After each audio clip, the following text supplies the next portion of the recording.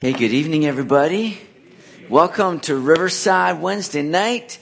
And we are wrapping up, Lord willing, the Old Testament here tonight. So Zechariah, turn in your Bibles to the book of Zechariah. And we're just a couple books away from going right through the Old Testament here as we are looking at the Bible from 30,000 feet and soaring through Scripture. So it's been great.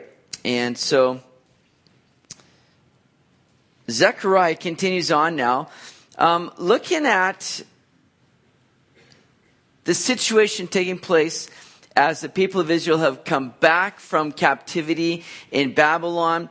Zechariah was writing along with Haggai. Another prophet that we looked at last week here is Haggai was writing to the need, the situation going on back in Judah and Jerusalem as people had returned here. And Haggai and Zechariah are writing to really encourage the people, to really give a bit of a shot, a boost to the people that have returned back from Babylon with a little bit of low morale as they're coming back to the city. They're seeing the temple destroyed, their city, Jerusalem, their beloved city kind of sacked. And it's been tough. It's been hard. Not only has it been a long journey coming back from Babylon, but they're coming back to nothing, where they got to rebuild, restore. It's taken a toll on them. But yet God's been faithful to raise up these prophets that we've been looking at here now. And these last three prophets in the Old Testament, Haggai, Zechariah, and then Malachi, are writing during this time period, this context now, the people with low morale coming back to do the work that God had called them to do. And so this is really the context that we're looking at. Zechariah takes a long look at the immediate situation. He deals with the immediate situation taking place there in Jerusalem with the rebuilding the temple. But then in the book of Zechariah, we're also kind of taking a future look. Taking a long look at the future situation here going on with what is to come and with what God has planned and in store for his people. Primarily bringing all the nations together, Jew and Gentile, to worship their King, Jesus Christ. And so Zechariah is looking ahead to what God has planned and what is coming. So here's a bit of an outline that we see here in the book of Zechariah. The immediate, which is rebuilding the temple, those first 6 chapters detailing that. We'll look at the temple visions and then temple requirements. And then we see the future, the restoration and the reign of Jesus in chapters 9 to 14. We'll look at the first coming of Jesus where he was rejected. And then we'll look at the second coming of Jesus where the Messiah will be accepted. And so that's what we're looking at here in Zechariah. Here's a few fun facts about Zechariah here. And that is primarily that he's the longest of the minor prophets. And so most of the books of the minor prophets so far have been rather brief. That's why they've been called minor. But here's Zechariah, 14 chapters, a little bit longer than the rest of the minor prophets. Zechariah contains more messianic prophecies than any other old or any other book in the Old Testament except for Isaiah. Zechariah is quoted or referred to at least 40 times in the New Testament. One estimate has about 54 passages from Zechariah kind of alluded to or echoed in the New Testament. Zechariah makes more references and allusions to the coming Messiah than all of the other minor prophets combined. The book of Zechariah has been called the Apocalypse of the Old Testament. George L. Robinson said this. So the book of Zechariah is the most messianic, the most truly apocalyptic and eschatological of all the writings of the Old Testament. And then H.C. Leupold said this. The book of the prophet Zechariah is not much studied nor adequately understood in our day. Yet the book as a whole can be studied with great profit and to the strengthening of one's faith. The New Testament makes repeated use of the book. So should we, he said. So it's a great book, a fascinating book, and we're just going to kind of skim through it, give that overview. If you haven't gone through the book of Zechariah, check out our website, and we did this study maybe 6 or 7 years ago, and so we took some time really going through it. A lot of fascinating things in the book of Zechariah. So we'll bring out some of the highlights here tonight as we go through it. Look at that first verse here in chapter 1. It says, in the 8th month of the 2nd year of Darius, the word of the Lord came to Zechariah, the son of Berechiah, the son of Iddo, the prophet, and saying, and then we'll stop right there. But so Zechariah gives us a very distinct time frame now as to when he's writing this book here. He dates it all out for us. Zechariah's ministry began 2 months after Haggai's did. The 2nd year of Darius, as it's recorded in verse 1, is about 520 BC. The 8th month would have corresponded to about October or November on our calendar. So he gives some very distinct dating here. And it's interesting that Zechariah is dating his prophecy according to the reign of a Gentile king, right? Most of the time you're looking at Jewish kings, but here now he talks about Darius. Again, it's a reminder for all that at that point here now, they're living in the times of the Gentiles that Jesus talks about. That goes all the way through history until Jesus comes back again, right? And so there's times of the Gentiles in full swing here. There's no Jewish king on the throne at this time. But the book of Zechariah is meant to look forward to the day when all that God has promised is indeed going to be fulfilled, where the king is coming. And that's kind of the theme of Zechariah. And then we see a few names here, right? Zechariah, the son of Berechiah, the son of Iddo. Well, it's fitting because the name Zechariah means Yahweh remembered. And then Berechiah means Yahweh will bless. Iddo means at the appointed time. So here in this first verse, we have for us this kind of outline for the whole book. God is seeing and remembering his people, and there will be a blessing that will be poured out in God's timing at the appointed time. And so kind of a correlation of these names here really paints for us what we're going to be seeing through the book of Zechariah.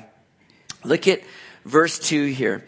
The Lord has been very angry with our fathers. Therefore say to them, thus says the Lord of hosts, return to me, says the Lord of hosts, and I will return to you, says the Lord of hosts. Do not be like your fathers, to whom the former prophets preached, saying, thus says the Lord of hosts, turn now from your evil ways and your evil deeds. But they did not hear nor heed me, says the Lord. Your fathers, where are they? And the prophets, do they live forever? Yet surely my words and my statutes, which I commanded my servants, the prophets, did they not overtake your fathers? So they returned and said, just as the Lord of hosts determined to do to us according to our ways and according to our deeds, so he has dealt with us. So Zechariah here, in these first 6 verses, really enumerates in his introduction these 5 great principles that are important for us here. Look at what we see there in these first 5 verses. We see the condition of all God's blessings. It's there in verse 3. Return to me, and I will return to you. How important that is, right? So often it's not about, Lord, where have you gone? It's about, where have I gone? Where have I drifted? And the Lord simply calling out to us, return to me. And you will find me. You'll see me. I will come and meet with you, but return to me. And so that heart of repentance there and coming back to the Lord, that's where God's blessings begin to flow, is when we return to him. Secondly, we see the evil and peril of disobedience in verse 4. Do not be like your fathers, who again, they tuned out the prophets. They tuned out the word of the Lord, didn't they? Thirdly, we see the unchangeable character of God's word. In the beginning of verse 6, my words and my statutes, did they not overtake your fathers? In other words, they've not changed. They've not gone anywhere. They're still continuing on, even well beyond your fathers. Fourthly, we see God's governmental dealings with his people in accordance with their deeds there in the second part of verse 6. It's according to our ways and according to our deeds, it says there. And then we see God's immutable purposes at the end of verse 6. As the Lord of hosts determined, so he has dealt with us. Now notice how many times, just even in those first 2 verses, we see that phrase, the Lord of hosts. All right? It's there 4 times in verses 3 and 4. It's used 52 times in the book of Zechariah, the Lord of hosts. And it really means that the Lord is the Lord of angel armies. He's the Lord of a multitude, the Lord of hosts, right?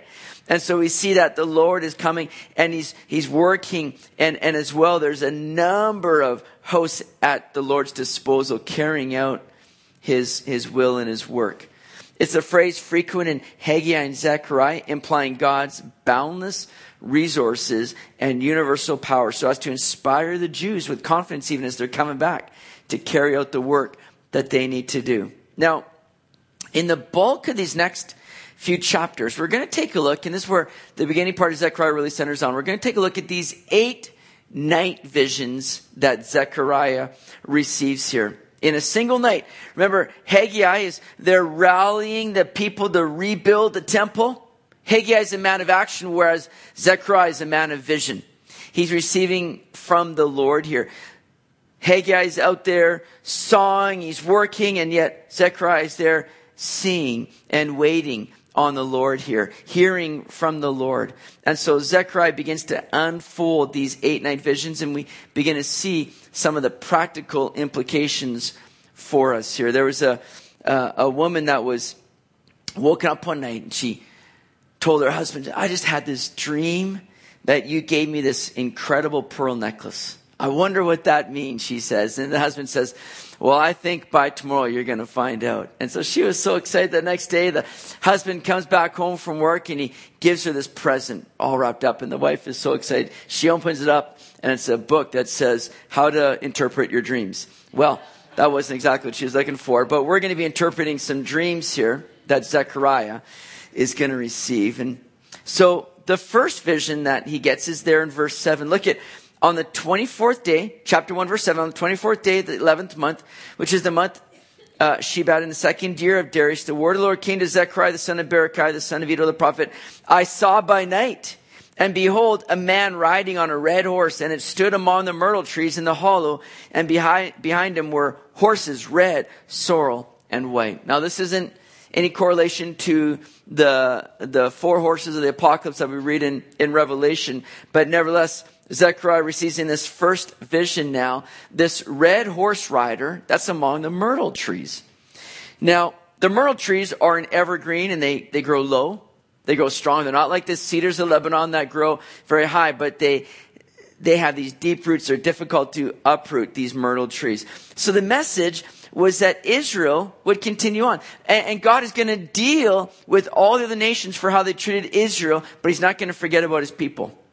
Myrtle tree is this evergreen tree. It continues on to have life. And that's the picture for Israel. You're going to continue on to have life. God's going to deal with the nations. You're not going to be exempt here.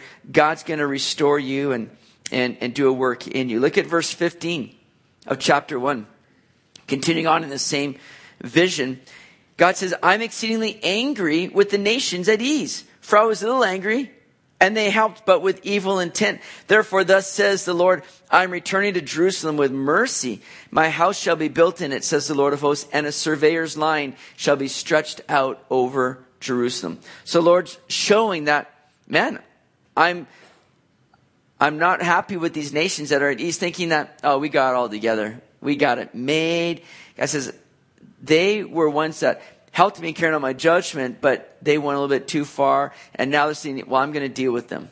I haven't forgotten about you, Israel. This is what the Lord has said. I'm going to return to Jerusalem with mercy. Well, the second vision is there in verse 18. And this is about the 4 horns and 4 craftsmen. In verses 18 and 19, the horns are the nations that scattered Israel. This is perhaps a reference to the nations from Nebuchadnezzar's image in Daniel 2 that we saw. Babylon, Persia, Greece, and Rome. Whereas verse 20 to 21 speaks of the craftsmen who were sent now to defeat Israel's oppressors, to bring these nations down. Vision 3 is in chapter 2, verse 1. And that vision is about the man with a measuring line. And that vision shows how God will rebuild Jerusalem. The city would spread in prosperity, population, and protection. Vision 4, Zechariah 3. That's the vision of the present priesthood of Joshua. So here's Joshua now, back in the land. Again, he's called to be a priest, but yet we see Joshua clothed now in kind of dirty garments, rags that are representing sin. There's Satan there standing beside him in verse 1 that's opposing him, trying to drag him down. Whereas the Lord comes and rebukes Satan there. And then Joshua is clothed in new garments. Look at verse 4. Then he answered and spoke to those who stood before him, saying, take away the filthy garments from him. And to him he said, see, I have removed your iniquity from you, and I will clothe you with rich robes. That's awesome. So this vision serves really to reveal this beautiful picture of salvation that we have in Jesus. Look at verse 8. Hear, O Joshua, the high priest, you and your companions who sit before you, for they are a wondrous sign. For behold, I am bringing forth my servant, the branch. Now, Joshua and the priests were to be a sign of wonder, because they would be a picture of full cleansing that would come for the whole nation of Israel, you see. And that would come when the true priest, Jesus Christ, will come back in his second coming. God speaking about his servant, the branch, that's referring to Jesus that'll come. So Zechariah is given that glimpse of this one that's going to come. And even though when you think about the branch, that trunk, right, that stump of David's dynasty appeared to have been felled, out of the stump now of that tree emerged a sprout, a branch. This messianic branch that will come. This term branch is a messianic title that's used several times throughout the Old Testament. Jesus came as God's servant to carry out his will, and that branch would provide life and fruitfulness to all that will accept him. So that's the fourth vision. Now the fifth vision is dealing with, I didn't get that in time, did I? Okay, the fifth vision, here it is, the lampstand and 2 olive trees. So vision 4 was about Joshua the priest. Vision 5 here is about Zerubbabel. Now this vision explains how the work of God is accomplished. When the people came back to Jerusalem, the task that was before them, it just looked impossible. We've got to rebuild the temple out of this pile of rubble. We got to do that work. The city's torn, like they're looking at this mess. And they're thinking, how are we ever going to deal with this? How are we ever going to bring this temple back to being? But this word now comes to Zerubbabel that this wouldn't be accomplished by his own strength, but through the Spirit. See, the lampstand that Zechariah is given as a vision here will have these 2 olive trees where there'll be this continual flow of oil being poured into it. Look at verse 6, chapter 4, famous verse, wonderful verse. So he answered and said to me, this is the word of the Lord to Zerubbabel, not by might nor by power, but by my Spirit, says the Lord of hosts. That was a verse that Chuck Smith used to quote, loved to quote a lot. And man, it's been so encouraging to me to realize and know that whatever you might see before you, whatever challenge or difficulty or task that the Lord might call you to, where you think, you want me to do that? Well, right here's a verse that says, listen, it's not going to be by your might or your power. It's not up to you. It's by my Spirit, says the Lord of hosts. And then Zechariah 4 also has probably one of my most favorite verses here in verse 10. For who has despised the day of small things? Wonderful verse. Underline that. That's a good one to have there. Chapter 4, verse 10. And that's the thing, is that they're looking at this going, is this ever going to come to anything? The Lord says, listen, don't despise. Simple beginnings here. Watch and see what I'm going to do in this. Now, Zechariah asks about these 2 olive trees there in verse 11. Then I answered and said to him, what are these 2 olive trees at the right of the lampstand and at its left? He's not sure. And like a lot of prophecy, this passage has a near and a far fulfillment, because it's been seen as representing the 2 main leaders for Israel that accompanied the group back to Jerusalem from captivity. Joshua the high priest, Zerubbabel the civil leader here now. So it's pictured as Joshua and Zerubbabel being these 2 people here now that the Lord was going to do this work in and through. But I believe it also has a future fulfillment that we see in Revelation with the 2 witnesses that are going to come and testify and witness for the Lord during the tribulation period. Revelation 11, verse 3 and 4. And I will give power to my 2 witnesses, and they will prophesy 1,260 days, clothed in sackcloth. These are the 2 olive trees and the 2 lampstands standing before the God of the earth. So again, that same kind of parallel vision that we see here in Zechariah, the 2 lampstands and the 2 olive trees. So a near and a far fulfillment of that. But notice that I love that it says there These are the two, in verse 14, these are the two anointed ones who stand beside the Lord of the whole earth. That word anointed really means sons of fresh oil. Sons of fresh oil. See, that's what the Lord desires to do. Not just for these two, but for all of his servants. That's you and I. To pour in daily fresh oil. What's the oil? A picture of the Holy Spirit. He desires to pour into you daily a fresh supply of that anointing power that enables us and equips us to live these lives for him and to live as a witness. That's what the lampstand's picture, isn't that Israel's to be that light? We're to be that light of the world. And you think, man, that can be a daunting task, especially when you look at what we talked about Sunday in John 15, where the world is going to hate you. But yet we recognize it's not by might nor by power. It's not by my ability. It's not by my wisdom. It's through the Holy Spirit empowering me, and how I need a fresh filling of that daily.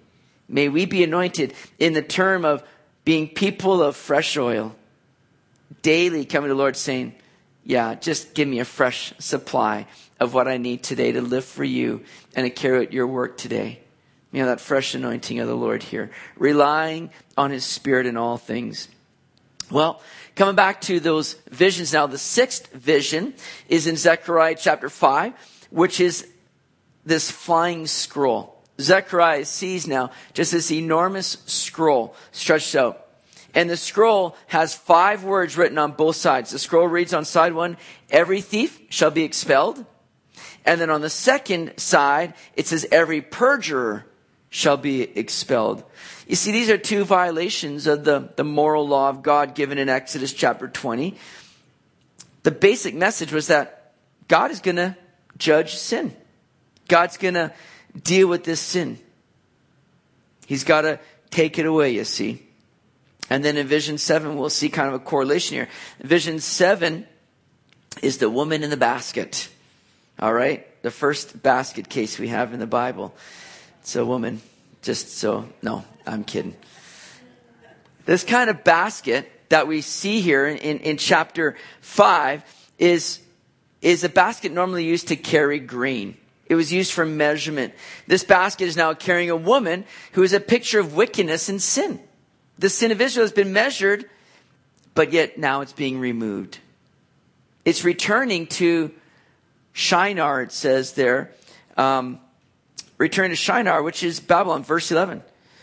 And so we're speaking about this basket, the sin going back to Babylon. In other words, it's as though the Lord is saying, I'm going to remove this sin from you. I'm going to take it back. I don't want anything coming with you that you might have picked up there in Babylon. I'm going to send that back, take it there, and not see it happening here.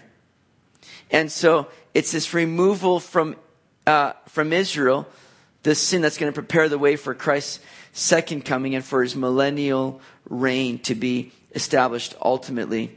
I'm so glad that Jesus has put away our sin, just as he did with this vision, this picture, this wicked woman in a basket being taken away to Babylon. He too has removed and taken away our sin. He's done that through the cross. Have we received that today? We either receive his putting away his sin, or he'll have to put us away, like we've seen here in this chapter. What a freeing thing it is to know that the Lord forgives and the Lord wants to remove our sin. I pray that we're receiving that daily. Vision 8, here the last one now, is found in Zechariah 6, and it's the vision of the 4 chariots. The 4 chariots came from between 2 mountains of bronze. Again, bronze picturing judgment in the Bible, right? Now, again, these chariots are different from the 4 horsemen of Revelation. These chariot horses are spiritual beings. They go out in all directions to protect Israel. In chapter 7 and 8 now, we have a little bit of a division in the book. A couple years after the night visions, a delegation from Bethel came, and they're coming to inquire about fasting. They've been celebrating a fast that's been every year in kind of memorial of the fall of Jerusalem.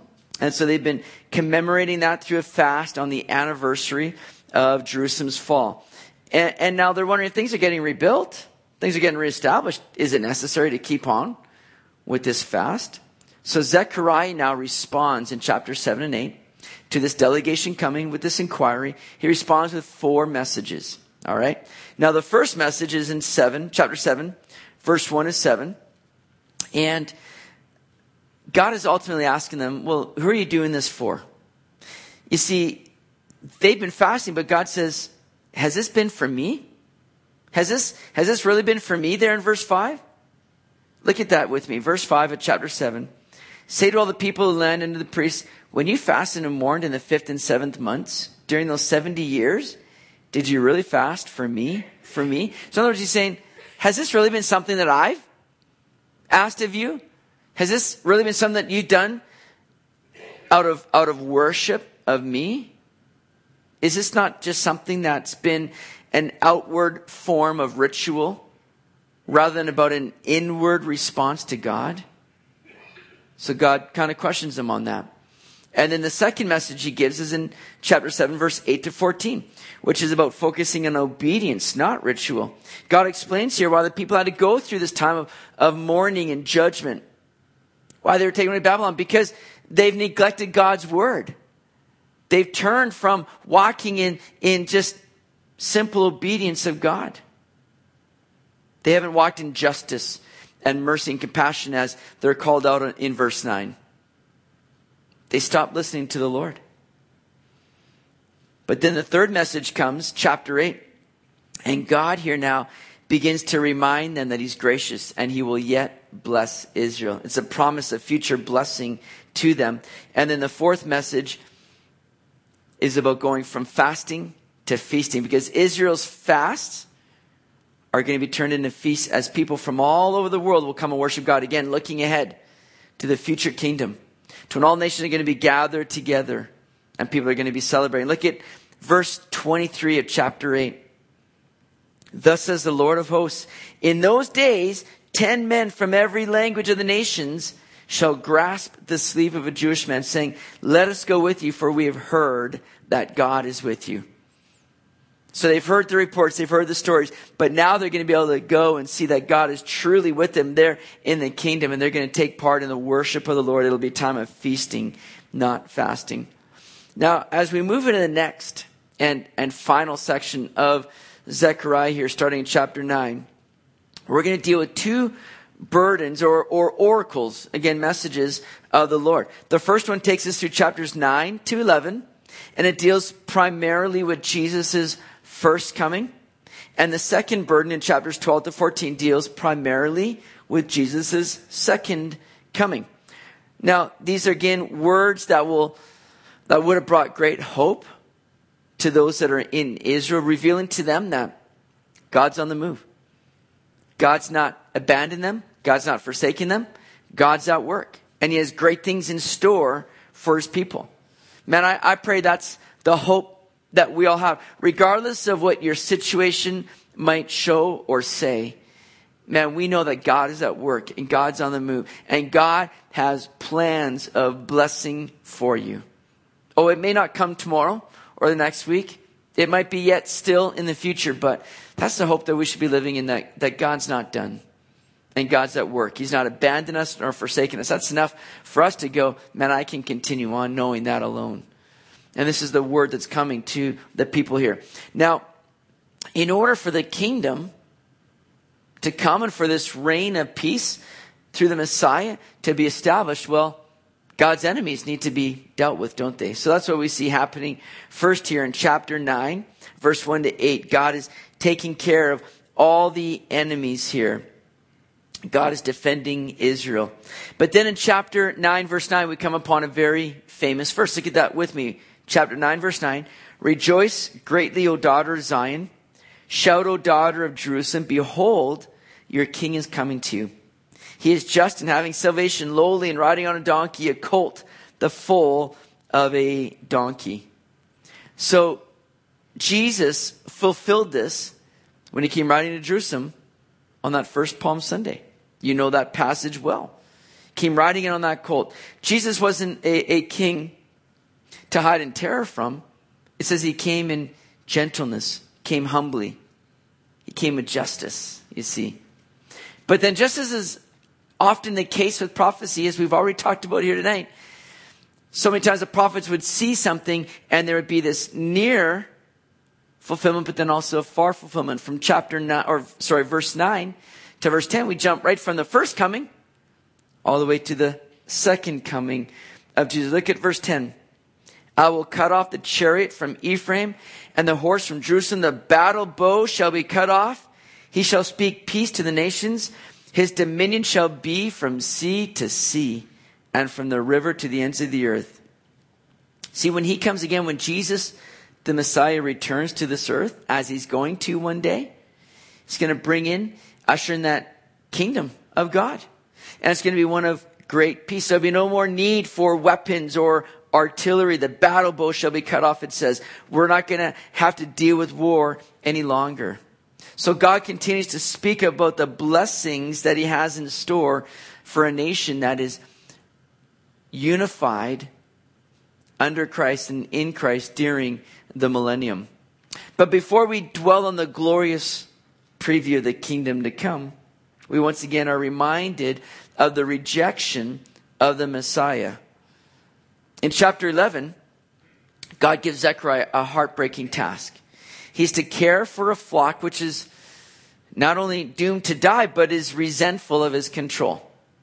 He calls his shepherd staff. He's given these two staffs, and he calls one beauty, and he calls the other bonds. Or, as it's also called grace or unity. So, beauty and bonds, too. But then he snaps beauty in half. It's to demonstrate God's frustration with his people, with his covenant people. But then he also snaps bonds in half, which is significant of the separation between Israel and Judah. And then Zechariah is paid 30 pieces of silver for his pains, which he throws down the temple. Now, there's a medley of gospel themes here that we see. One day Jesus is going to come as the good shepherd, because that's what we're seeing here in chapter 11. These shepherds that have not been good, they've been self-serving. Zechariah has to kind of picture that and the harm that's come, you see. But Jesus is going to come as that good shepherd. He's going to challenge all phony, careless, and oppressive leaders. Now, tragically, just as we see here in Zechariah, Jesus is going to be sold out for 30 pieces of silver. The same amount that Zechariah received there in chapter 11, verse 13. 30 pieces of silver. That's what Judas was paid to betray Jesus. So we see again this pointing ahead, this fulfillment of what Jesus would do and accomplish, and how these things are pointing to him. Now, verses 16 to 17 of chapter 17 has the Antichrist in view. Notice this: for indeed I will raise up a shepherd in the land who will not care for those who are cut off, nor seek the young, nor heal those that are broken, nor feed those that still stand. But he will eat the flesh of the fat and tear their hooves in pieces. Woe to the worthless shepherd who leaves the flock. A sword shall be against his arm, and against his right eye. His arm shall completely wither, and his right eye shall be totally blinded. Now in Revelation, we see how this one who is wounded kind of comes back, and how people will flock to this Antichrist. And so here it seems Zechariah is picturing maybe an injury he endures or something. He's blinded in his right eye. Perhaps correlation to what we see in Revelation, where this Antichrist is wounded and is somewhat restored, and is this great show, a power that causes a lot of people to again flock to him. So chapters 9 to 11 are dealing primarily with the first coming, but then chapters 12 to 14 dealing again primarily with Jesus' second coming. And before the coming of the Lord, many nations are going to be coming against Israel, right? We know that's known as the Battle of Armageddon, right? These nations are going to be led by the Antichrist that was just pointed out to us in the end of chapter 11. Many nations are going to be rallying around and behind the Antichrist, coming against God's people Israel, and seeking to come against God himself. But no matter how strong and mighty these nations may be, look at what God says he's going to do. Chapter 12, let's go to verse 8. It says there in verse 8, in that day, the Lord will defend the inhabitants of Jerusalem. The one who is feeble among them in that day shall be like David, and the house of David shall be like God, like the angel of the Lord before them. It shall be in that day that I will seek to destroy all the nations that come against Jerusalem. So this is going to be a great day, right? I mean, Israel's going to be sitting there going, oh my goodness, we're doomed, we're trapped, we're in trouble. But that's when the Lord's going to return. And the very weak and feeble ones, they're going to be made like David that's bringing down giants in his day. So good. God's going to come and fight on their behalf.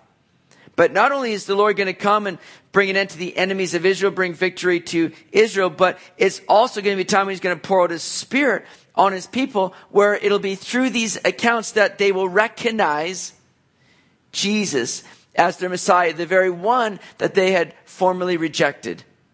And they will recognize Jesus as their Messiah. Look at chapter 12, verse 10. Again, another well-known verse. And I will pour on the house of David and on the inhabitants of Jerusalem the spirit of grace and supplication. Then they will look on me whom they pierced. Yes, they will mourn for him as one mourns for his only son, and grieve for him as one grieves for a firstborn. So there's coming a day when the Lord Jesus will once again call out to Israel and draw them by his grace. But it'll be this time that they will look and recognize. They will see his wounds, his piercings. They will recognize this is the one that we crucified. He was our Messiah. We passed him by, we overlooked him, we dismissed him. We rejected him, but now they will see that he's the one that they pierced. He is the true Messiah. And there will be again a great grieving and supplication in the house of Israel. There will be a great repentance that will take place in that day when they will see Jesus. That's why Paul would say, that all Israel will be saved in that day, because there will be a crying out nationally of the people when they see Jesus returning, coming back. Now, it's a very interesting verse because in the original Hebrew, there's an untranslated word after they will look on me. All right? So when it says, I'll pour on the house of David and on the inhabitants of Jerusalem the spirit of grace and supplication, then they will look on me. But now there's this, in the Hebrew, there's this aleph and the ta. These two letters, the first and the last letter of the Hebrew alphabet. In other words, that verse can be read, they will look on me, the beginning and the end, or in the Greek, the Alpha and the Omega, whom they pierced. That's how it reads in the original Hebrew. Again, a great sort of like preview of looking ahead to Jesus. Jesus in Revelation, what did he identify himself as? I am the Alpha and the Omega, the beginning and the end. And so here's Jesus now coming with this, again, display that he is their Messiah. Now, Jews have had a hard time with this passage because not only does it predict how their Messiah would die, long before that form of execution was really practiced, but they wonder how God could be pierced. How could God be pierced? Well, it's explained in the first coming of Jesus, the one that they rejected, the very way it's been foretold throughout Scripture. Jesus, the Son of God, truly God, would come in human form, and he would be pierced, crucified. And he'll come again at a second coming where they will then recognize and see and repent. So Zechariah lets the people know that when they walk in repentance, there's going to be a continual cleansing for their sin. Look at chapter 13, verse 1. In that day, a fountain shall be opened for the house of David and for the inhabitants of Jerusalem for sin and for uncleanness. The Lord desires to pour out this cleansing for them, to purify them. And that will happen when they repent and turn to Jesus. Now, in the last chapter, we look once more at the final battle that's going down, but with emphasis on the physical return of the king. Look at chapter 14, verse 3. It says there, then the Lord will go forth and fight against those nations as he fights in the day of battle. As he fights in the day of battle against, I lost my place here. As he fights against those nations as he fights in the day of battle. And in verse 4, in that day, his feet will stand on the Mount of Olives, which faces Jerusalem on the east, and the Mount of Olives shall be split in two from east to west, making a very large valley. Half of the mountain shall move toward the north, and half of it toward the south. What a great scene that is. Remember when Jesus ascended up to heaven? Where was he? He was on the Mount of Olives, and the disciples are looking up. He's going, and they're like, is he coming back? Like, how long is he going to be? Should we wait here? Like, how long is this going to take? Remember the two angels come to them and say, listen, just as this Savior of yours has gone up, he will return again the same way. And here now in Zechariah, we're told he's going to set foot right back down on the Mount of Olives, the same place he took off. After his first coming, he's going to return at his second coming. And when he sets down the foot of Olives, there's going to be an incredible topographical change that's going to take place as this mountain is going to be split in two. Now remember, when Jesus came at his triumphal entry, he came riding down the Mount of Olives into Jerusalem, perhaps coming into the eastern gate. And there's been, kind of ideas that the Messiah is going to come again through the eastern gate. That's why I think it was Shulamim closed up the eastern gate. Did I get that right? I can't remember. Something like that. Who? Shulamim? Sulaman. Okay, Sulaman. And he closed up the eastern gate, right? Thinking, if this is where the Messiah, the Jewish Messiah is going to come through. So right now, the eastern gate is sealed up. And many people wonder, well, how's the Lord going to come back again the same way, Well, look at what happens here. He's going to set foot down the Mount of Olives and just split in two. Perhaps just busting open that gate. Psalms talks about, be lifted up, O you gates. Perhaps, again, from underneath where this ground just breaks forth and the real gate, because again, everything's been built on top of former things, that real gate is going to be exposed and opened up for the Messiah to come through. I think it's pretty exciting, pretty cool. But it's also going to have an effect now, because notice there we read in verse 8, and in that day it shall be that living waters shall flow from Jerusalem, half of them toward the eastern sea and half of them toward the western sea. In both summer and winter it shall occur. So it's going to have an incredible effect that living waters are going to flow right into the Dead Sea and into the Mediterranean Sea. Ezekiel 47 tells us that there's going to be fishing going on there in the Dead Sea during the millennium. And it's not going to be the Dead Sea any longer. It's called the Dead Sea because nothing can live in it. It's so salty. But when Jesus comes, man, whether or not he just sets foot, it just busts open, springs underground are just going to run, living water is just going to go poured in, and it's going to be teeming with life again. I think that is so cool. See, Jesus desires to come and bring life. And sometimes there's things that are being held back in our own lives. And Jesus wants to come and just sort of shake those things out of your life. He wants to be present. And when we allow the Lord to touch down in our hearts and in our lives, sometimes it's going to rattle a few things around, but that's for our good because it's what allows life to come, living water to be poured in. Don't allow things in your life that will impede that work of the Lord. Let him come and do his work. And then in that day, as the chapter ends, just nations are going to come and they're going to worship King Jesus. They're going to be celebrating the Feast of Tabernacles, it says in verse 16. People are going to be coming and celebrating. What a day this is going to be. Man, I don't know about you, but I sure can't wait. Well, let's quickly go through the book of Malachi here and close out the Old Testament. In Malachi, we have the last words now of the Old Testament. After the book of Malachi, there would be 400 silent years of God. Think about that. People would have had a long time to mull over the questions and the pronouncements that are given by God in this book. Now, Malachi means my messenger. My messenger. Malachi was to be the last messenger for God in the Old Testament. And perhaps there's a bit of a wordplay there in chapter 3, verse 1, where Malachi mentions the messenger that is yet to come. Malachi's life would foreshadow the messenger that would come and break the silence, which would be John the Baptist. So Malachi was a contemporary of Nehemiah and Ezra. We know this because of the similarity of situation addressed in Nehemiah 13 and in Nehemiah 13. And we see it also in Malachi here. Now in 536 BC, Zerubbabel led this group of 50,000 people back from Babylon there to Jerusalem to rebuild the temple. Haggai and Zechariah, as we talked about, played a role in just encouraging and equipping the work to get done.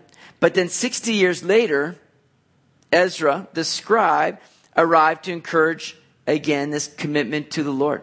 14 years later, Nehemiah arrived to begin rebuilding the city walls. Remember, just as there were 3 deportations to Babylon, there were 3 groups that returned in different times from Babylon. So these combined efforts of Nehemiah and Ezra and the prophets stirring the people to commit themselves to the Lord had an effect for a time, but Nehemiah records, well, let me just get into this. Nehemiah records the commitments that were made during their ministry here. Ezra taught the people the word of God, and in response, they celebrated the Feast of Booths, separated themselves from ungodly influences. They committed to obey the word of God, committed to do marriage right, committed to keep the Sabbath, committed to give the work of the Lord, or to the work of the Lord. But then what we see is that these commitments didn't really sink in deep enough. Because now Malachi's time, which he's ministering towards the end of Nehemiah's ministry, people are reverting back, sinking back to their old ways again. They turn back to ungodly behaviors they once left behind. They reestablished unhealthy relationships. They stopped giving to the work of the Lord, compromised on God's ideal for marriage. They broke the Sabbath. So Malachi is written during these closing chapters in Nehemiah, and Malachi addresses the sinful behaviors of the people of God here that we see happening. And as he addresses their conduct, they respond oftentimes by arguing. Wait a second, what are you talking about? When did we do this? You'll see this often to the book of Malachi. So here's what we're going to be looking at in the outline. The assertion, chapter 1, verse 1 to 5. We'll see the objection, chapter 1, verse 6 to chapter 3, verse 15. And then the reaction, Malachi 3:16 to 4:6. Look at chapter 1, verse 1. It says, the burden of the word of the Lord to Israel by Malachi. I have loved you, says the Lord. Yet you say, in what way have you loved us? Was not Esau Jacob's brother, says the Lord? Yet Jacob I've loved, but Esau I've hated, and laid waste his mountains and his heritage for the jackals of the wilderness. So here's where things really began to go wrong for these returned captives. They were doubting the love of God. In what way have you loved us, God? Would we have had to have gone through all these things that we've gone through if you had truly loved us? Perhaps they're looking back on their history, their trials and tribulations, and wondered how God could do that to them. Maybe you've wondered that yourself. Maybe you've seen different circumstances and questioned, God, where are you? Do you really love me? Why would you allow these things to happen? But again, the problem wasn't with God. The problem was with Israel. Israel has brought these things upon themselves. They were warned very clearly for generations. Follow and obey God's commands and you're going to live. You're going to be blessed. Forsake it, there's going to be consequences. But they failed to follow faithfully in simple worship of God, and they paid the price for it. See, we can't ever doubt the love of God. No matter if you lose your job, your house, your health, that's not the work of an unloving, uncompassionate God. Rather, it's in those times that we have to reflect all the more on the never-ending love of God that is meant to sustain us and carry us through those times. To know that God is with us, that God will uphold us, that God will never leave us or forsake us. If you begin to take for granted the love of God or wonder if He really loves you, you will quickly find yourself slipping into those patterns that do not honor Him. Where you start to say, well, I'll just do my own thing, then I'll just follow my way if we begin to doubt and question God's love. That's the state that the people in Malachi's time are in right now. And then they have the audacity to ask, in what way have you loved us? Right? Like, come on, show it. I mean, so what God does is, and this is a verse that's troubled a lot of people when we hear that God says in verse 3, Esau I've hated. What God is saying here is that in comparison, I have lifted up you, the descendants of Jacob. I have honored you. I have, done a work through you. It's not so much that God hated Esau, but that he's chosen Jacob. And in comparison, it's as though that seemed like hatred in a sense. It's as though it's speaking more just that God has rejected Esau because Esau has rejected the things of God. The term hated is not used in some wrathful, fury rising type of way. It rather reveals that God's love for Jacob was so great that his response to Esau appeared as hatred. Jesus kind of used the same sort of, metaphor language when he said in Luke 14, if anyone comes to me and does not hate his father and mother, wife and children, brothers and sisters, yes, and his own life also, he cannot be my disciple. The Lord's not saying hate your mother and father because that breaks the commandment of God. He's basically saying your love for me must be so much greater and higher that your love for your family would almost seem like hatred in comparison to your love for me. Now, in the next few chapters, God's going to take them to task for how they've been living and treating him.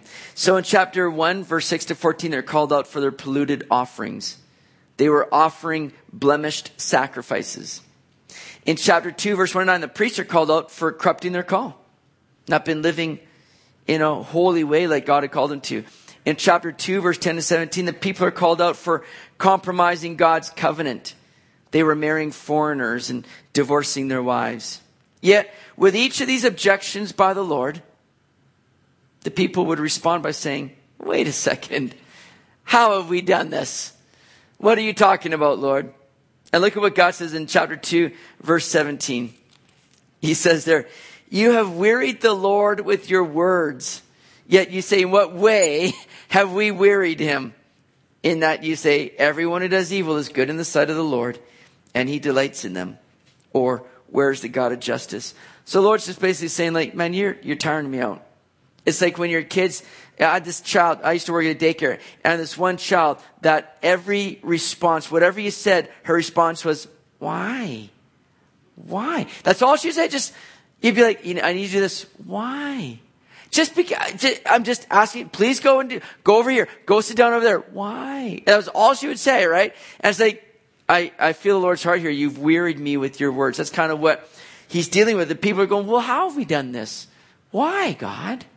When? How? That's all they're saying.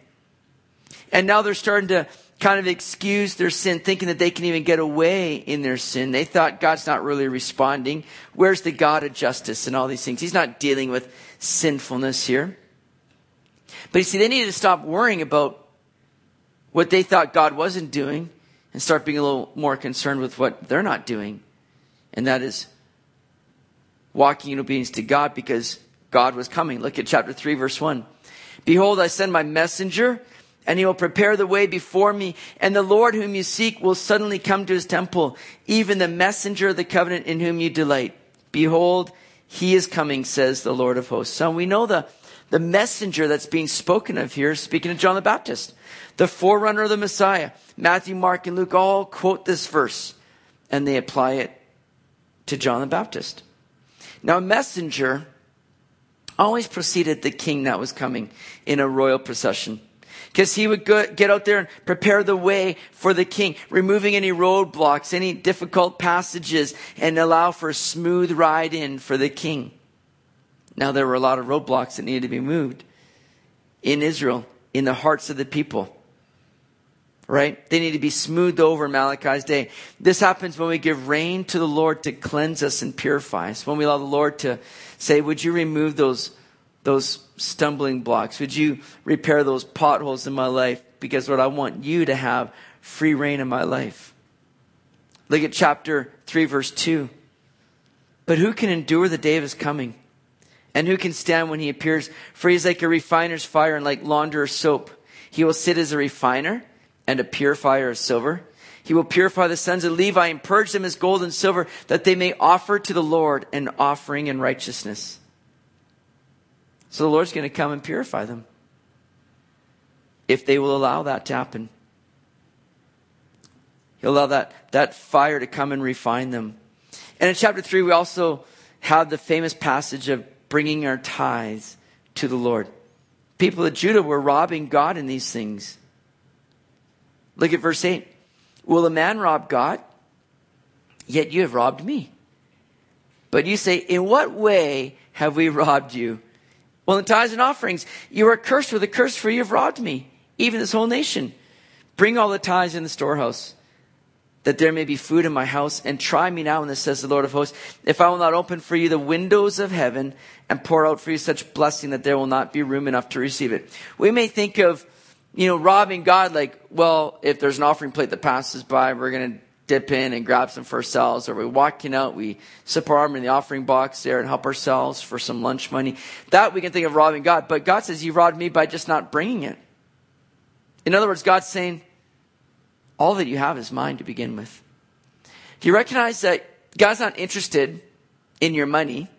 But what we do with these things begins to reveal where our heart is at. Are we trusting the Lord with it? Are we looking at these things as though they are the Lord's and we just want to honor him in it? We want to give back to the Lord because it reveals that we're trusting in you, God, more than we're trusting in our money, our finances.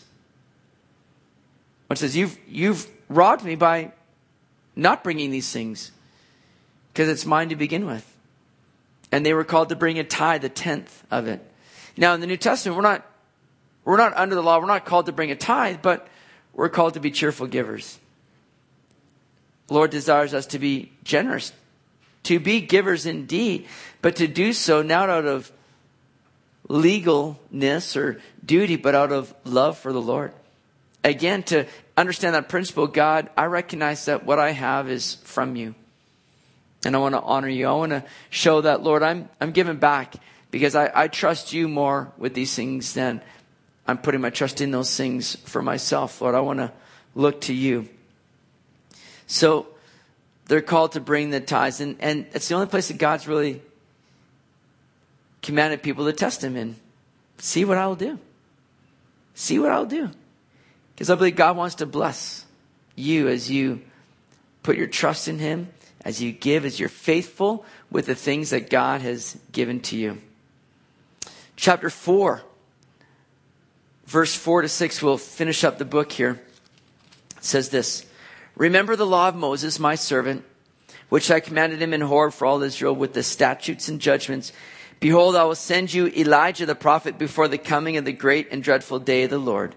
And he will turn the hearts of the fathers to the children, and the hearts of the children to their fathers, lest I come and strike the earth with a curse. Now it's interesting, the last few words that we see in the Old Testament are interesting. First of all, we see, remember the law of Moses. Now there'll be 400 years, like I said, of silence where they're not going to hear from the Lord. But they had more than enough of God's voice and heart right before them through the law of Moses that they need to remember. It can be like that at times where we might be wondering, living and thinking, God, where are you at? Well, it's been a long time since I've heard from you. Why do you seem silent? Yet, all we need to do is open up God's word. Remember the word of God because this is the way that God's going to speak to you. This is the way that God wants to reveal his heart to you. Open up his word and you'll begin to hear from the Lord today. And it's interesting that Malachi not only ends with remember the law of Moses, but lest I come and strike the earth with a curse. That's the last word of the Old Testament, curse. Most prophets ended with writing in hope, talking about God's future plans of restoration and reconciliation and just a great uplifting word. But Malachi ends with a curse. That's where the law of Moses leaves people. Yet it sets the stage now for the redemptive work of Jesus Christ that we begin to see unfolding in the New Testament. It's why Jesus needs to come, because he's the cure for the curse. That's who Jesus is. He's the scarlet thread that's woven all through scriptures from Genesis to Revelation. That's why I've been excited just to go through this Bible from 30,000 feet, just to see how in each and every book we're just pointing to, looking ahead to the work of Jesus. God's got this all laid out for us to see that Jesus is the cure for the curse, because Genesis is hit right away with the curse. And we see the fallout of sin through the Old Testament. But where God wants to redeem a people and bring the Messiah through, who would be the deliverer for the entire world.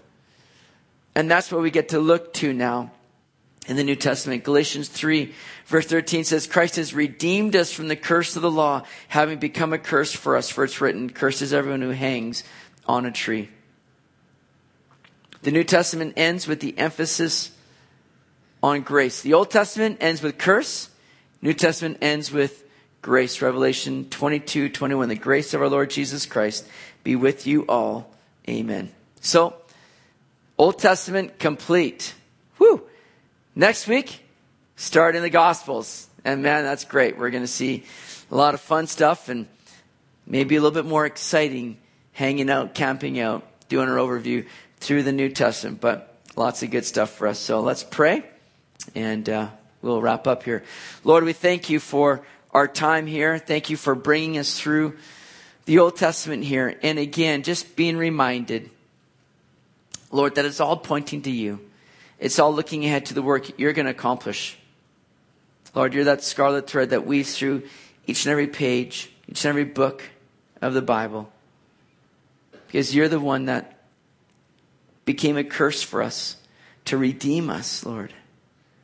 To bring us life in you, and we're grateful. We're thankful for that, Lord.